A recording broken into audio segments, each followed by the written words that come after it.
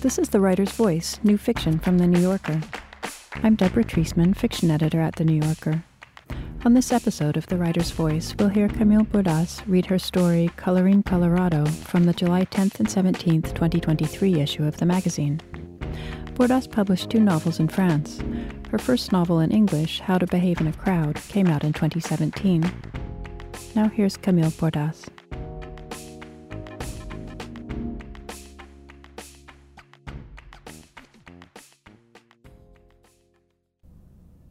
Colorín Colorado. Should they hear this? The day they came for the interview, I woke up too early, thinking about Bernard Loiseau. This happens when I'm nervous, not thinking about Loiseau specifically, but thinking in my sleep, waking up mid-thought. The thought was in fact a memory. I write fiction now mostly, but back in the 90s, I worked for a magazine in New York, one that sent me to France to profile Bernard Loiseau after he earned his 3rd Michelin star. I was picked because I was half French and spoke the language, not because I was good. But I wanted to be good, and writing a profile was a major step for me, so I did a lot of research on Loiseau. I concluded that interviewing him would be easy. The guy was funny, passionate, generous in his answers. The piece would write itself. A piece that wrote itself was dubious to me, though, even as a mostly inexperienced young writer. I needed to introduce conflict, I thought. Something abrasive. Get Chef Loiseau off balance. I asked him about food, of course, but then I quickly jumped to questions of ambition, of jealousy and envy. Those were the kinds of things that were on my mind at the time. I was seeing too many people around me sign book deals and make connections, while I was stuck cataloging everyone else's successes in 100 words or less reviews for culture pages. That was my story back then, 24 years old and already bitter. I don't remember exactly how I phrased it to Bernard. He'd asked me to call him that. But I remember the sentiment. I remember wanting to get this honest man, this man who'd done nothing but work hard and make it to the top, to talk shit. I wanted to know if he was angry at another chef's success, if there were dishes that others got famous for, which he thought were crap. Do your readers need to know this? Loiseau had answered, the way he'd answered all my questions, not taking a split second to think about them. Pardon me? Your readers, should they hear this? Do they want to know this? He didn't mean to shame me, I don't think. His dimples were still showing.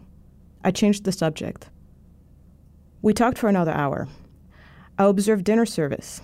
I watched Loiseau shake hands with every single one of his employees after it ended. I felt inadequate the whole time.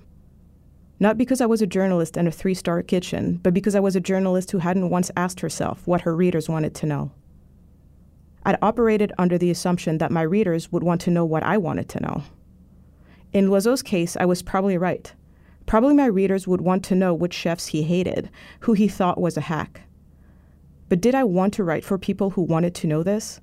For people like me? I quit and moved back in with my father, back to Chicago. I never wrote the profile. In my father's guest room, I wrote a novel about bitter journalists in Manhattan. It was surprisingly well received. Now, 30-some years later, woken up by a memory of Loiseau asking again, should they hear this? I was at my kitchen table, watching videos of him on YouTube. I kept the volume low so as not to wake my husband. It was still pitch black out. The birds weren't even up. I watched Loiseau talk about success. He was on top because being on top was the only thing on his mind. I watched Loiseau peel carrots, cook sole, and mashed potatoes. I watched him being asked what came first, the chicken or the egg, and heard his confident answer. The chicken, of course. La poule, bien sûr. At some point, the trash collectors came. I heard my husband get up, our bedroom door creak, the sounds he made in the morning. No one brushes his teeth for longer than my husband. You think it's over, but then it starts again, more vigorous than before. There's some spitting and heavy throat clearing, too, which I try not to think about. He smokes a lot. I launched another Loiseau video. What's that guy so happy about? My husband asked when he joined me in the kitchen. He's poaching eggs, I said. This got him interested. Eggs interest him. We watched in silence as Loiseau spoke of egg curvature. When it ended, my husband saw as well as I did which videos YouTube suggested I watch next. They were all talk show clips of my former student Addie. Addie interviewed about her films. Addie interviewed about success. I felt betrayed by my computer, that it would so casually let my husband know how much research I'd been doing on Addie the past few days. Computers know too much about us, of course. I understand that certain people find comfort in that, but it's hard for me not to think of the machines as intently trying to shame us, the way they give other people glimpses of our search histories, or allow that family vacation photo to slip into our PowerPoint presentations. He looks like Gandolfini a little, my husband said, of Loiseau. He was letting me save face, walking away from my screen to make us coffee. Who is it? It's that chef I interviewed 100 years ago, Bernard Loiseau. Oh yeah, he said, Bernie the bird. My husband and I met not long after my journalist years, but I almost never spoke of them. I'd mentioned Loiseau only once, in 2003, when I heard of his suicide. My husband had instantly translated his name back then too, Bernie the bird, Oiseau being one of perhaps 100 French words he could recognize. He killed himself, right? He asked now. I confirmed and closed the YouTube tab. I understood as I did so that in a few months, when the documentary about Addie came out, the documentary for which I was about to be interviewed, I would be offered recommendations to watch it, or clips from it, perhaps the very clips in which I would be talking about her. He looked like a nice guy, my husband added, Bernie the bird. He must not have thought so, I said. Colorín Colorado. I met Addie the year my fourth book came out, a collection of stories. I was teaching by then, I still am, and she was an undergraduate student taking fiction writing for the first time. The roster said Adriana, but she insisted we call her Addie. It had long stopped surprising me how intent Americans were on having everyone they met use their diminutives, how intent on projecting friendliness right away. I'd come around to the Sams, the Dans, and the Steves, but it felt a shame to shorten Adriana, and so for a while I didn't. Addie corrected me every time. After the first day of class, she stuck around to make sure she'd understood how little would be expected of her. Really, she asked, all she had to do was write 2 short stories for the whole semester? I told her that 2 stories were a lot, that some stories had taken me years to write, and for a second Addie made a face like something smelled bad, like I'd opened a Pyrex of egg salad. I don't mean I spent years working nonstop on one story, I explained, already defending myself, already modifying the wisdom I just tried to impart. Writing took time, writing was serious. I'm always working on several things at once. What about novels? Addie asked. How long does it take you to write a novel, on average? I said there was no average. I'd written my first novel in 8 months, my second in 6 years, my third in 3 years. There's always an average, Addie said. The average of the numbers you just gave me is about 38.5 months. That's the average time it takes you to write a novel. I was silent for a moment. I guess I was trying to do the math she'd just done, adding all the months I'd suffered through, then dividing them neatly. It's a long time, she noted. She herself had written 9 novels in high school. By the following week, Addie had read everything I'd ever published. She stayed to talk to me about it after class. She tried not to be insulting, but she was 20 years old. She was still looking for meaning everywhere and hadn't found any in my writing. It was all about normal people to whom life happened, she said. I said I was sorry my books hadn't touched her, and I meant it. I was always sorry when people felt they'd wasted time reading me. You said in class that fiction was a stream of causes and consequences, Addie said, but your stories, they're always just about people talking and thinking. I had indeed just told my class about causes and consequences, repeated the dyad cause, consequence too many times, clapping my hands every time I said cause and every time I said consequence, while one student took furious notes as if he thought I'd been listing the exact number of causes and consequences a good piece of fiction should contain. Thoughts and language have consequences too, I told Addie. Maybe, she conceded. But in your stories, the consequences of language and thoughts are always just more language and more thoughts. Addie, I would later learn, wrote crime novels. She wrote about rape, dismembered women, violence leading to revenge, leading to epiphany, leading to closure. I guess I didn't understand why they were stories, she added, referring to mine. What she was saying, albeit politely, was, Why did you bother? Should they hear this? They're well written, she went on, but it's like there's no beginning or end, really, only middle. At some point, it just ends like Colorín Colorado. Like what? Colorín Colorado. It's something we say in Mexico at the end of children's stories. Colorín Colorado, este cuento se ha acabado. It's kind of our version of, and they lived happily ever after, except it doesn't mean anything at all, so it's confusing. Because the word combination Colorín Colorado carried no meaning and had been chosen only because it rhymed with acabado, Addie had grown up thinking that she was missing the point of every story. I'm sure you understood the stories fine, I said.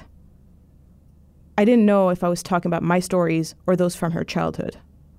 I was always dumb and exhausted after teaching. I wanted to go home, watch a movie with my husband. What makes you decide when a story is done? Addie asked. She wasn't tired. When do you decide the message has been conveyed? I object to the word message, I said. Messages were for ads and propaganda, I didn't say. Messages were for politicians, for Hollywood, for babies, for selling something to someone you considered a little or a lot less intelligent than you. Art is not here to give lessons. What is it here for? Addie asked. I remember avoiding eye contact, looking down at my satchel, wishing I had more things to pack back into it. That peculiar mix of feelings, shame and superiority in equal measure. I knew what art was for. I just didn't think it was the kind of thing you said out loud. Art is... I stopped right away. I could feel my face redden, the shame overcoming the superiority. I was fine with people not understanding art or what it was for. I had friends like that. It was the people who didn't and wanted to that worried me. I felt they were trying to trick me, to expose the charade of my life. Because maybe I didn't know what art was for, after all. Maybe Addie knew, and she was about to humiliate me with the answer. Maybe my conviction existed only when left alone in the dark and disappeared the second someone asked for it to come out. It's okay to write plot, I ended up saying. This class is about asserting your own taste, recognizing what you like and why you like it. But what about your taste? Addie said. Is that what happened to you? You didn't like plot and so you just decided to forget about it? I love plot, I said. I'm just incapable of conceiving of one. When's the last time you tried? Addie asked, but she didn't wait for my answer. You should try again. She wanted to make a deal. She would write a story in which people just talked if I wrote one in which something happened. That's not how this class works, I said. I know, this would be between us. She thought it was too sad that I had given up on plot. She thought that there was a chance I'd be good at it now for some reason. We change all the time, she said. She needed to believe this a little longer. I surprised us both, I think, when I said I'd give it a shot. I would write a plot-heavy story and share it with her. I heard myself thank her, too, the way I sometimes thank people who bumped into me on the train. Thank you, Adriana, I said. She said it was Addie. The aliens in Skokie. The camera crew arrived at 10 a.m. sharp. The men were immediately at ease in my apartment, took control of the living room with the confidence of movers on moving day. They had a job to do, a frame to set up.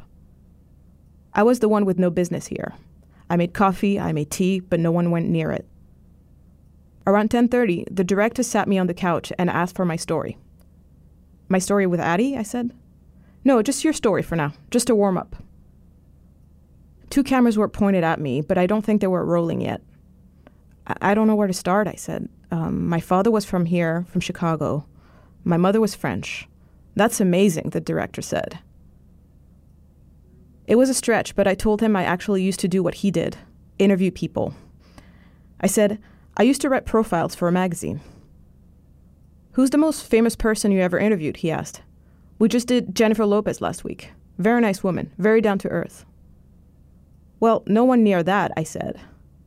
I couldn't say Bernard Loiseau now that the name Jennifer Lopez had been produced. You could tell she was genuinely sad about Addie, the director went on, even off camera. I should have said earlier that Addie died last summer. I'm bad at this. I should have led with that. Addie died on set while filming the last part of the trilogy that had made her famous. Although that's not correct. It wasn't the movies that made her famous, but the videos she'd posted in the years before. Short, extremely low-budget adaptations of the crime stories she wrote, in which she played all the roles: victims, witnesses, cops, lawyers, and perpetrators. Addie had gained a cult following while still in college and worldwide attention not long after she graduated, when one of her films was shared by a then influential, now disgraced comedian. He'd meant to make fun of Addie for the bad lighting, the terrible sound effects, but the internet had shamed him for shaming a young woman, an unknown artist, and deemed Addie's work fearless and radical. Studio interest had followed naturally after the buzz, a streaming platform contract after that. Cinephiles and critics, unsure what to do with Addie's work, had deemed the person herself a fad, but now her premature death at the age of 34 was turning her into an icon of sorts. Her art, it was now art, into something that would last and define our time, in retrospect. I suspected Addie would get a reel, not a still, and the Oscars in memoriam segment next month. "Let's put you in the armchair, actually," the director said to me. "I love the almond green. It will be nice with your gray hair." He made a phone call while the crew rearranged the shot. They were done before him, and one of the cameramen said he was going downstairs for a cigarette. I told him it was cold out and he could just go into my husband's office. I regretted it immediately. My husband wouldn't want anyone left alone in his office. I would have to keep the cameraman company while he smoked, which he would take for what it was, a sign that I didn't trust him. Unless I smoked with him, I thought, as we walked together to my husband's office. Then he would think we were bonding. I hadn't smoked in years. "This is nice," he said, lighting his cigarette by the window. "I haven't smoked indoors since college." I took a cigarette from an open pack on my husband's desk.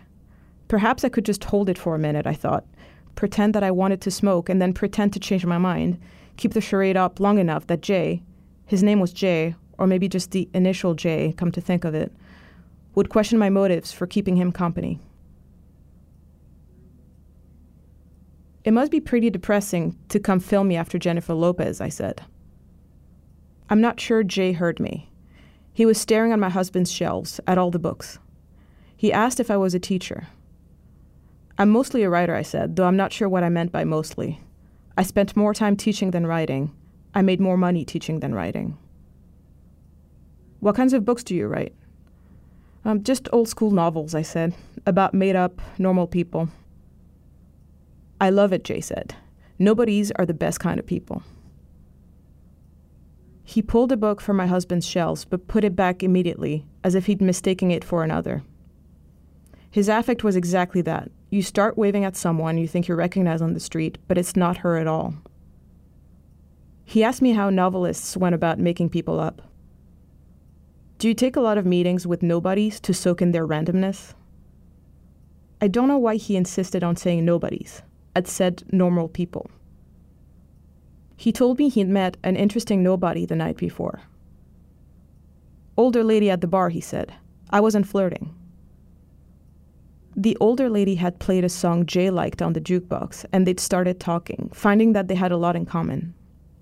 They'd both just been to Mexico. They both loved musicals.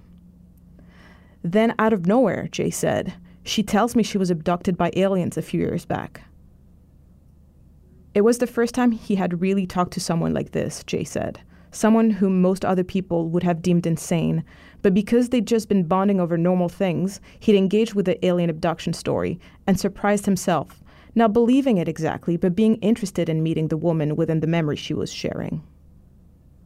He didn't want to make fun of her, even in his head. He truly wanted to know where the abduction had happened, Skokie, what the woman had seen, shadows, five-knuckled alien fingers, how long it had lasted, only a minute or two before the aliens had thrown her off the ship. She'd broken a hand in the fall.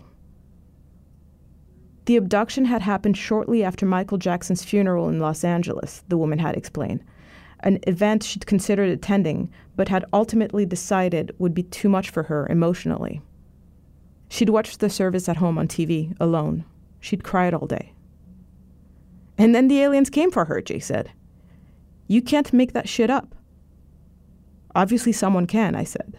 I mean, yes, someone can, but you can't make her up, is what I'm saying. The emotional older lady who cries for Michael Jackson and gets abducted by aliens. There's no connection there.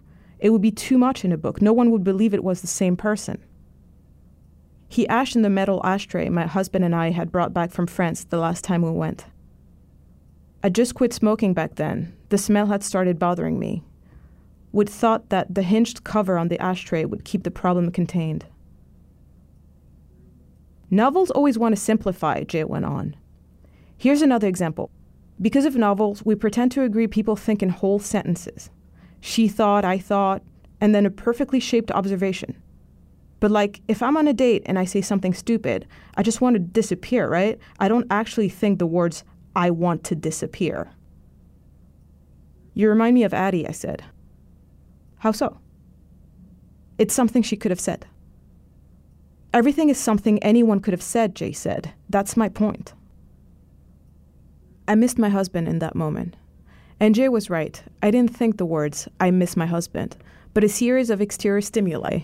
What Jay was saying, the flat winter light turning the white bookshelves gray, the hum of the fan that expelled the cigarette smoke out onto the street, transited through my brain and bounced around in my body as emotions, shortcuts to old memories. Landing back on Earth, Jay had said. The lady had broken her hand. The only bone I'd ever broken was in my left hand years ago, in arguably opposite circumstances. My husband and I had gone to bed holding hands. We were still a young couple, and he'd squeezed mine too hard in his sleep. Even through the pain, I thought it was a great story. He held my hand so hard it broke, but my husband had made me promise not to tell anyone. People would think he was secretly violent, he'd said, and I, a brainwashed wife, making excuses for him. Recently, though, over dinner, he told the story to an old friend of ours, and I'd realized it had been more than 20 years. Bernard Loiseau was still poaching eggs then, and I hadn't yet met Addie. Now they were both dead, and I couldn't remember the last time I'd gone to sleep holding my husband's hand. He was likely taking his break now, smoking outside with his grad students. Picturing him made me want the cigarette I was holding. You know, Jay said, I'm a teacher too. I assumed he gave classes on technical film stuff, lenses, focal length. But when I asked where he taught, he looked far into the distance and said, everywhere. And I understood he was high as a kite. Touching the ceiling. The week after we made our pact, Addie came to me after class, having written not one but 3 stories in which nothing happened. She asked for my action-packed one.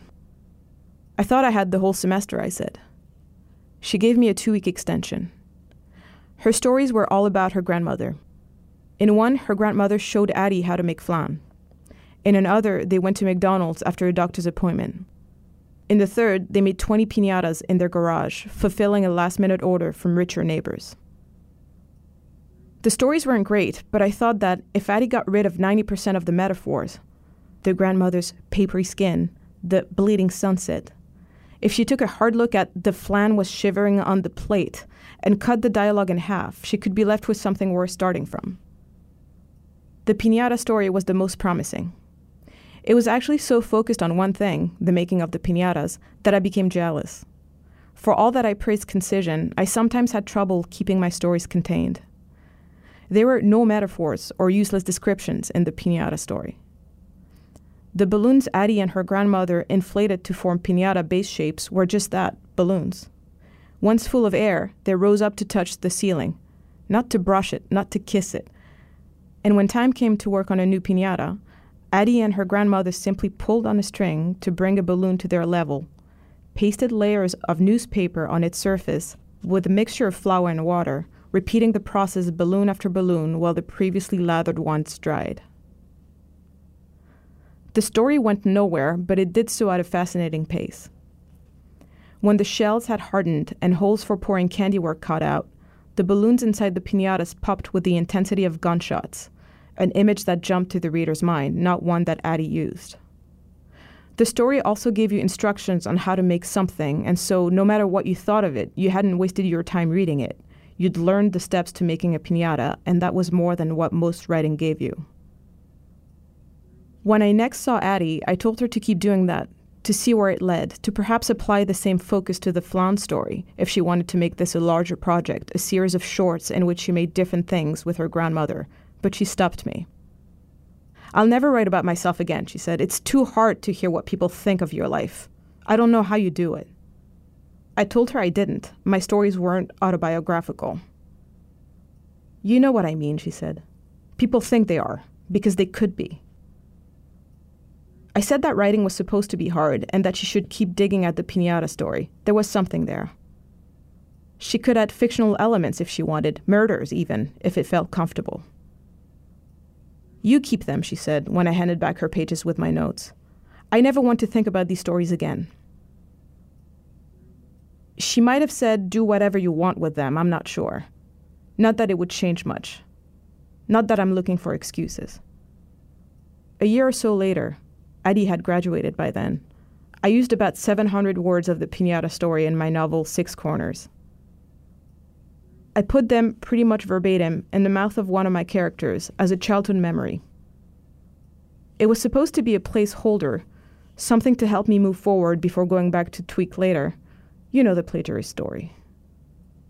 I was convinced that the stolen part would leap out at me when time came to revise, but it flowed and it stayed.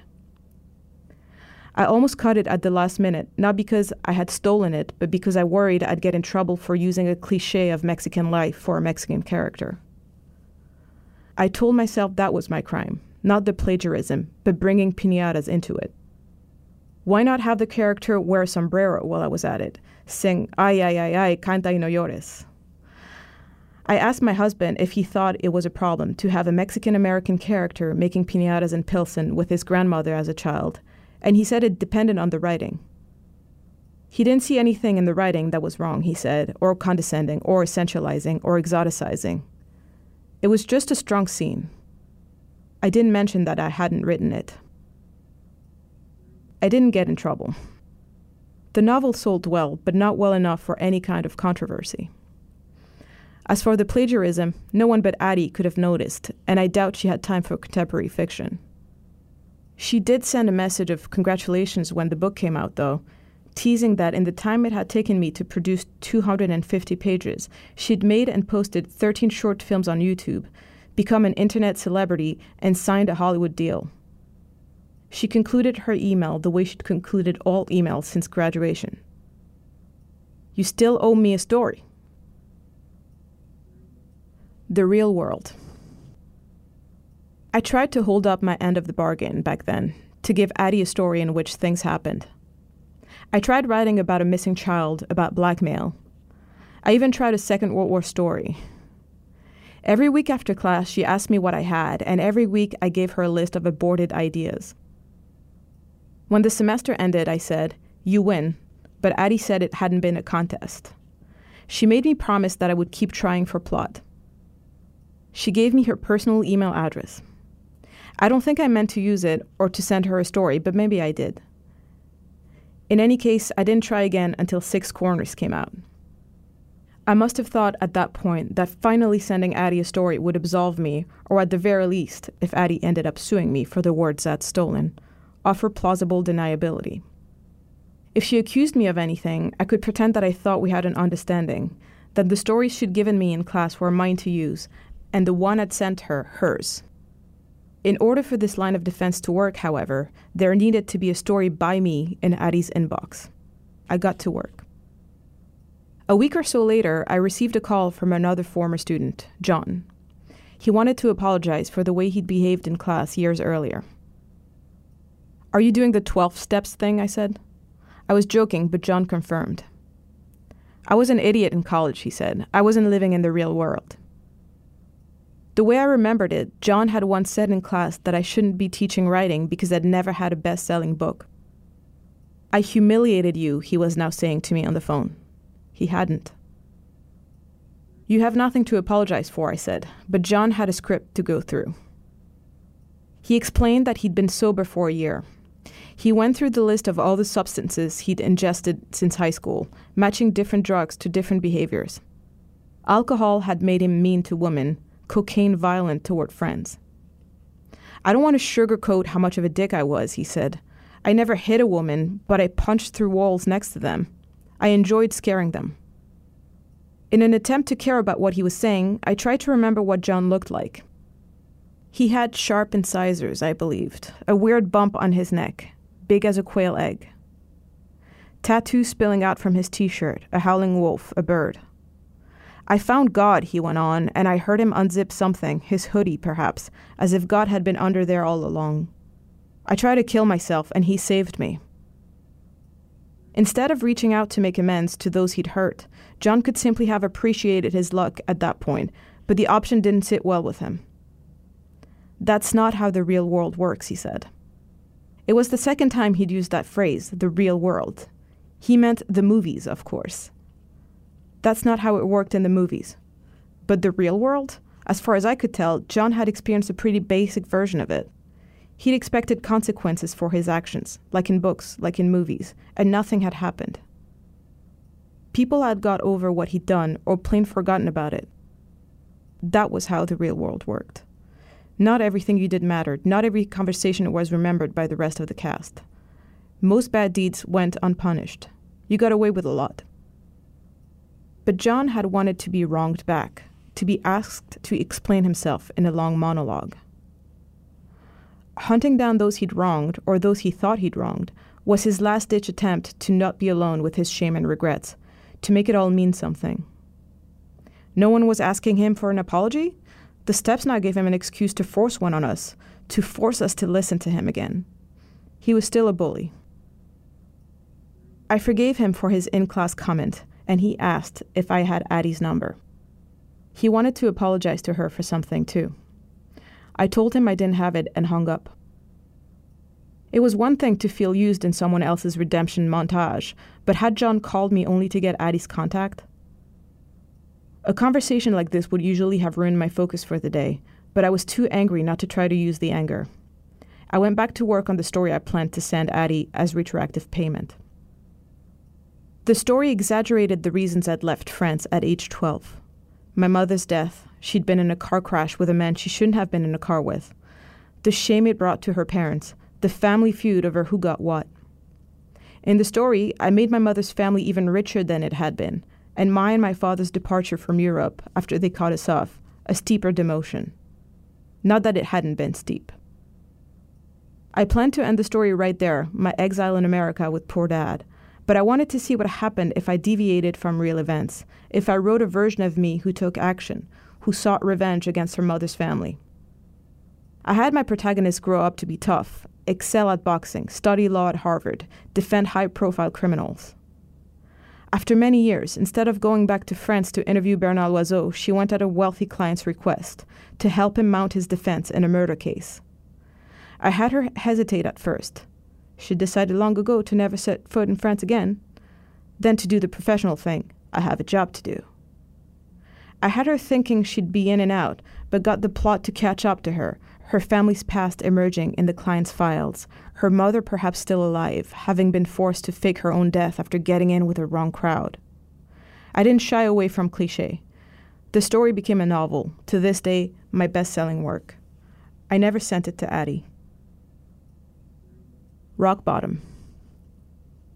Last time I saw her, the last time I would see her, was when I attended a literary festival in New York.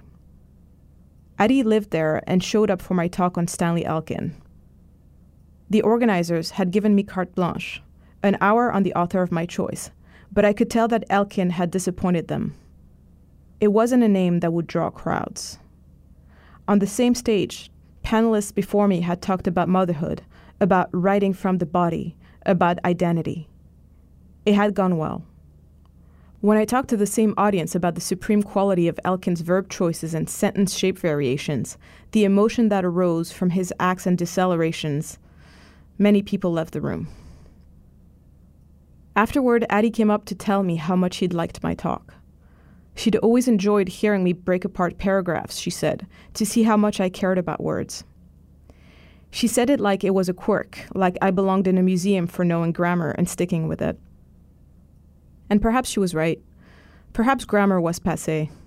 It seemed more and more writers, including writers whose style critics praised, were treating its rule as ballpark suggestions. Browsing through one of the books by the author who had been on stage before me, I'd read the following sentence, quote, "From the outside, our love is an impregnable fortress, only we know the truth. Peace on the surface, the illusion of calm waters. Below it, we fight about a misplaced dish," unquote. Addie and I went for a walk and talked about precision in language, correct syntax. Addie tried to humor me, to make fun of what I kept calling lazy writing by offering a silly defense of it. "Wanting verb to agree with subject is so reactionary," she said. "There is no subject anymore. Everything is fluid." She was laughing, but I wondered whether she had a point. Maybe it wasn't lazy writing after all. Maybe there was intention behind it. "Isn't grammar just like a corset?" Addie went on. "Didn't we all agree to get rid of those? Who wants to see tits pushed up to shoulder level anymore?" She pushed up her own breasts as she said this. "Who wants to read tight sentences?" It had rained and the streets smelled clean. Addie had just finished shooting her second film and she seemed happy, happier than I'd ever seen her. "Who wants form over content?" she said.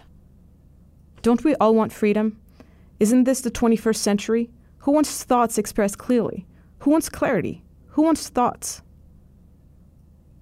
We lived in the century of feelings, blurry emotions, blobs of interiority spilling out. Everyone was unique and infinite. Everyone wanted to be understood, and no one had time to shape and carefully carve out explanations. "It was a fast-moving train, being alive, knowing people," Addie said. "You hopped on and grabbed onto what you could." I couldn't tell whether she was still disparaging the aesthetic she described or agreeing with it now. I hadn't seen her first movie. I didn't know how her writing had evolved, what she stood for these days. "Remember John?" she asked me. Addie had seen him recently, and she told me that his sobriety hadn't lasted. Since our phone call a few years earlier, he'd relapsed and recovered, relapsed and recovered. "John keeps hitting pause on his life, hoping that it'll give people time to really look at and understand him," Addie said. "Meanwhile, the train is moving without him. Isn't that sad? He wants to be understood." Did he think the rest of us were? "Maybe if John's syntax were perfect, people would understand him better," I said. "That is such an elitist thing to say," Addie said. We stopped at a mini-mart for gum. Addie liked to chew gum while she smoked. She said all the face movement was conducive to new thoughts. The place sold piñatas shaped like cartoon characters, and for a moment I thought that Addie was onto me, that she'd planned this and was going to confront me about stealing lines from her. "The problem, of course, is that you can never understand anyone else," she said, looking up at the piñatas. "And you can't tell people how to see you either. That's not how it works. Our brains can only hold about 100 different people. Did you know that? After 100, it starts typifying. You're the 5th Canadian I meet, you'll be packed with Canadians. The 3rd guy I know to go through a 12-step program, let me show you to your quarters. There's no room that I can build to John's exact specifications up there." Addie tapped at her forehead. "The human brain refuses to know anyone deeply. It's like it knows it's a bad idea." She'd been staring at a SpongeBob-shaped piñata since we'd come in. "How do you get them down?" she said. "I can't see any strings." I told her they were piñatas, not balloons. They weren't floating. "They're hooked to the ceiling," I said. "Right," Addie said. I couldn't tell what she was on. I'd never been interested in knowing that kind of thing, not even with my mother. My mother, I couldn't put my ass in my pocket when she came home trembling and delirious, but nothing said I had to stare at her either. "How do you say rock bottom in French?" Addie asked me. "Toucher le fond," I said. She said it was the same in Spanish, that French and Spanish speakers merely touched bottom, didn't hit it. She was still talking about John, how many times he'd used the phrase with her, a cliché he'd at least spared me. "It's so American," Addie said, "this idea of momentum. Even when Americans are collapsing, they do it at great speed." "And he tried to kill himself," she added, about John, from under SpongeBob's cardboard feet. "What a moron. Who does he think he is? Suicide should only be for geniuses and the terminally ill, don't you think?" Who was being elitist now? "I think it should be for everybody," I said. "The option, I mean." The cashier asked us if we wanted a piñata today. I guess Addie and I had been looking at the ceiling an unusual amount. Not today, I said, and the man seemed to understand reasons behind my refusal that I hadn't hinted at. I'll take one, Addie said. We walked out with the SpongeBob piñata. We walked for miles, all the way to Brooklyn. Every time Addie lit a new cigarette, I offered to carry the piñata, but she kept refusing. We talked about some famous actors she'd met, how tall or short they really were. We talked about art and where to live. There were so many options, Addie said. She was in New York because she'd grown up hearing that's where the artists were, but artists lived everywhere now. In New York, you found only the ones who complained that the city wasn't what it used to be. They were already complaining about that in my day, I said. It's a trick to discourage newcomers. At a crosswalk in Dumbo, Addie noted 3 things. 1, night had fallen. 2, artists who moved to New York used the demands of the city as an excuse to stop making art. 3, she didn't know what to make of her piñata. I don't know why I bought this, she said. She thought perhaps we could fill it and find a kid whose birthday it was. We encountered a party store a few blocks later, solidifying her plan. We bought miniature versions of all the candy bars in existence. We bought M&Ms, confetti, and small plush toys. At the checkout, the cashier wanted to charge us for the piñata itself, but Addie said we'd bought it in Chelsea. Why would you buy a piñata in Chelsea and the filling in Brooklyn Heights?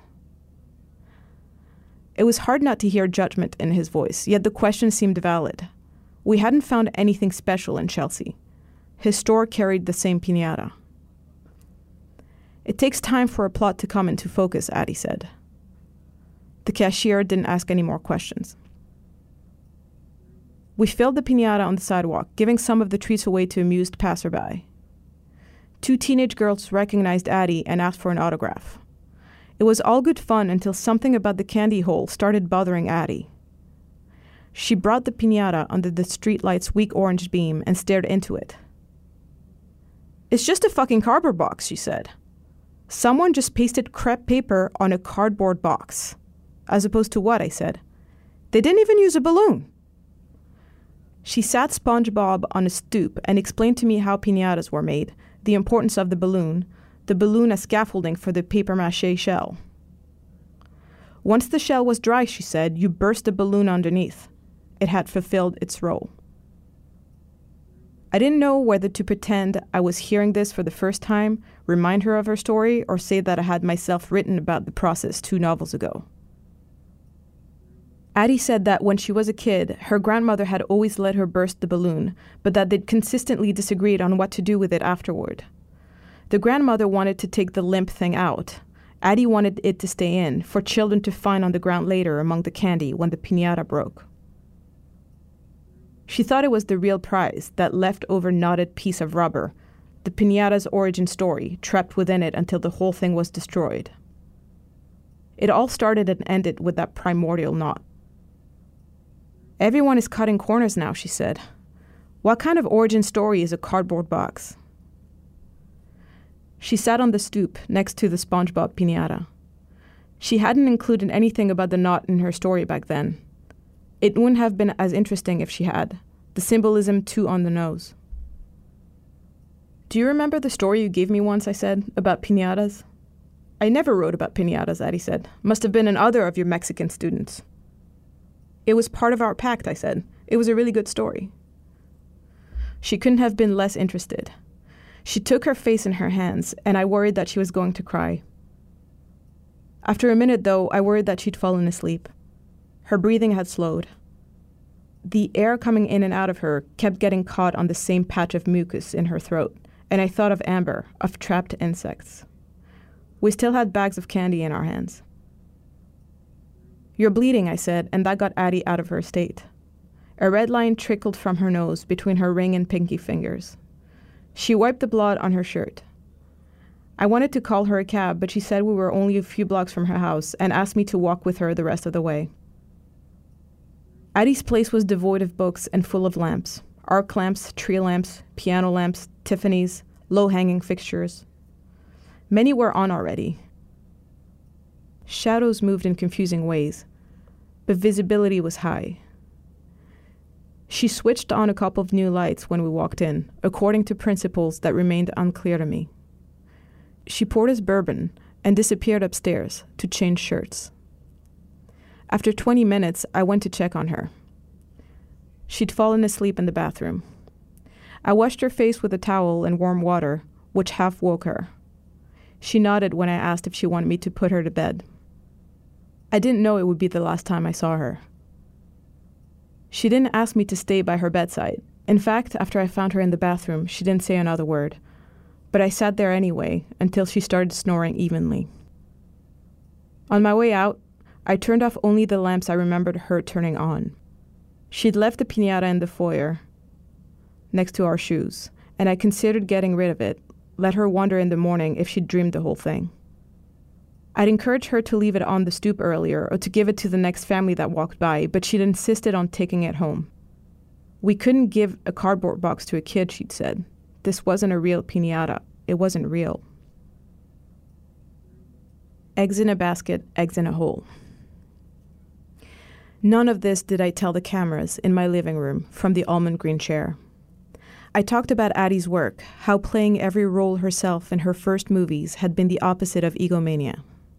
I made up something about the human struggle for coherence, how we'd all once had the experience of not quite recognizing ourselves. How Addie's early work had taken that idea to an extreme. I said things anyone else could have said about her.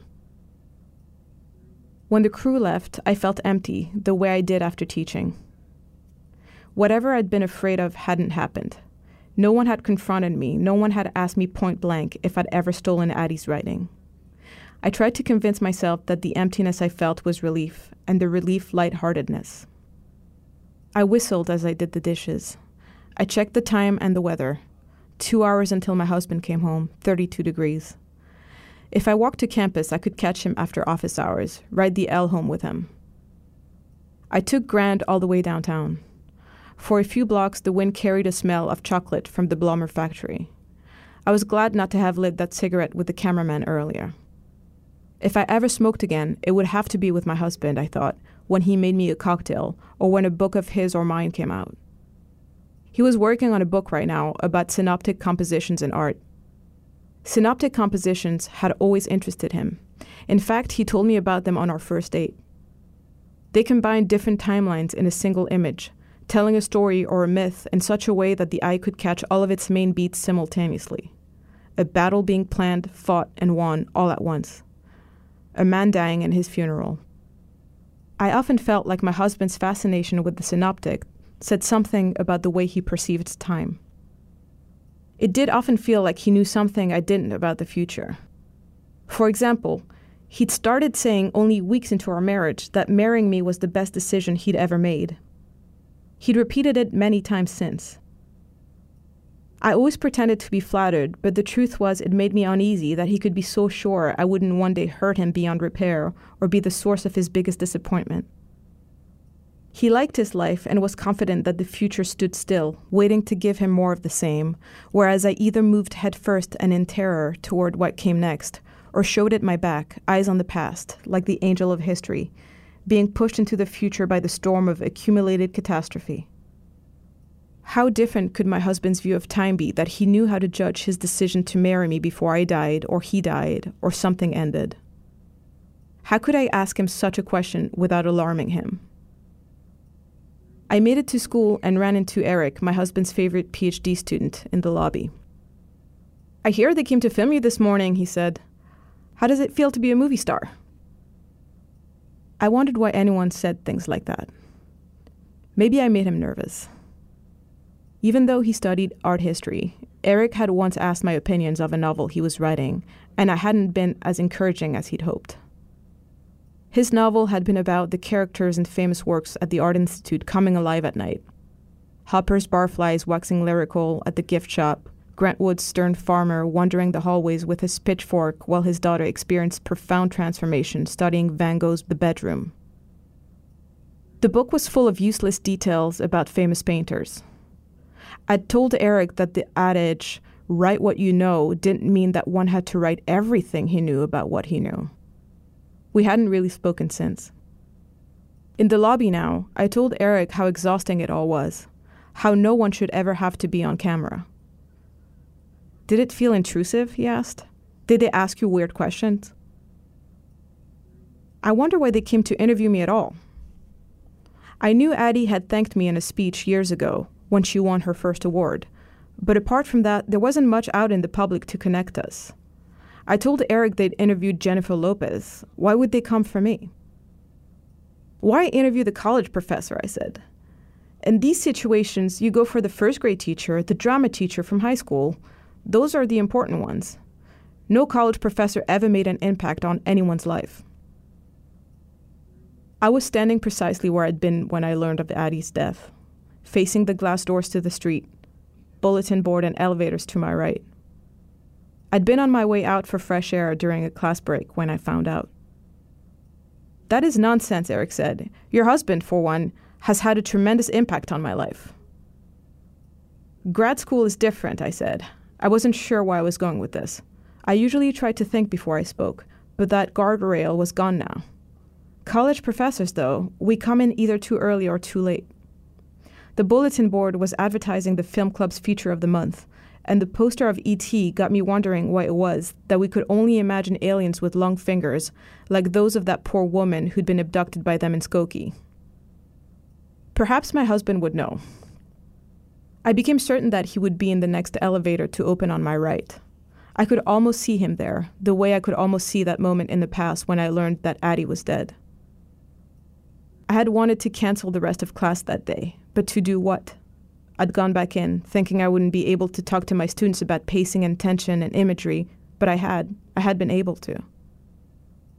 I'd been able for an hour to forget that Addie had just died, the same way I'd been able for countless days and months before that to forget she was alive, running errands, saying things, looking at herself in mirrors.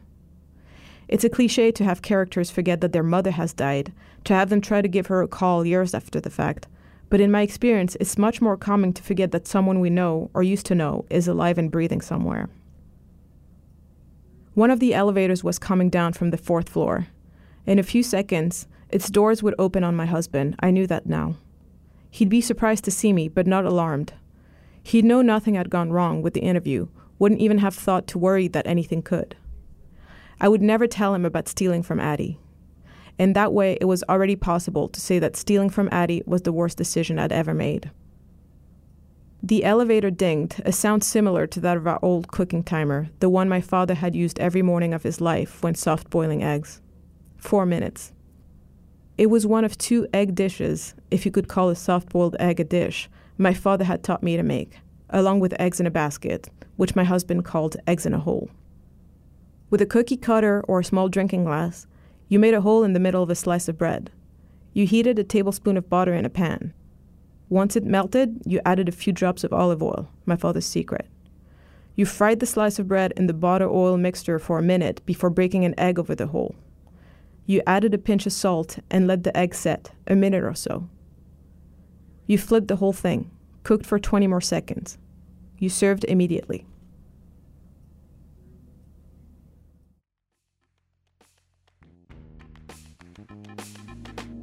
That was Camille Bordas reading her story Colorín Colorado. She's been publishing fiction in The New Yorker since 2017. You can hear more New Yorker fiction read by the authors on NewYorker.com and on the New Yorker apps available from the App Store or from Google Play.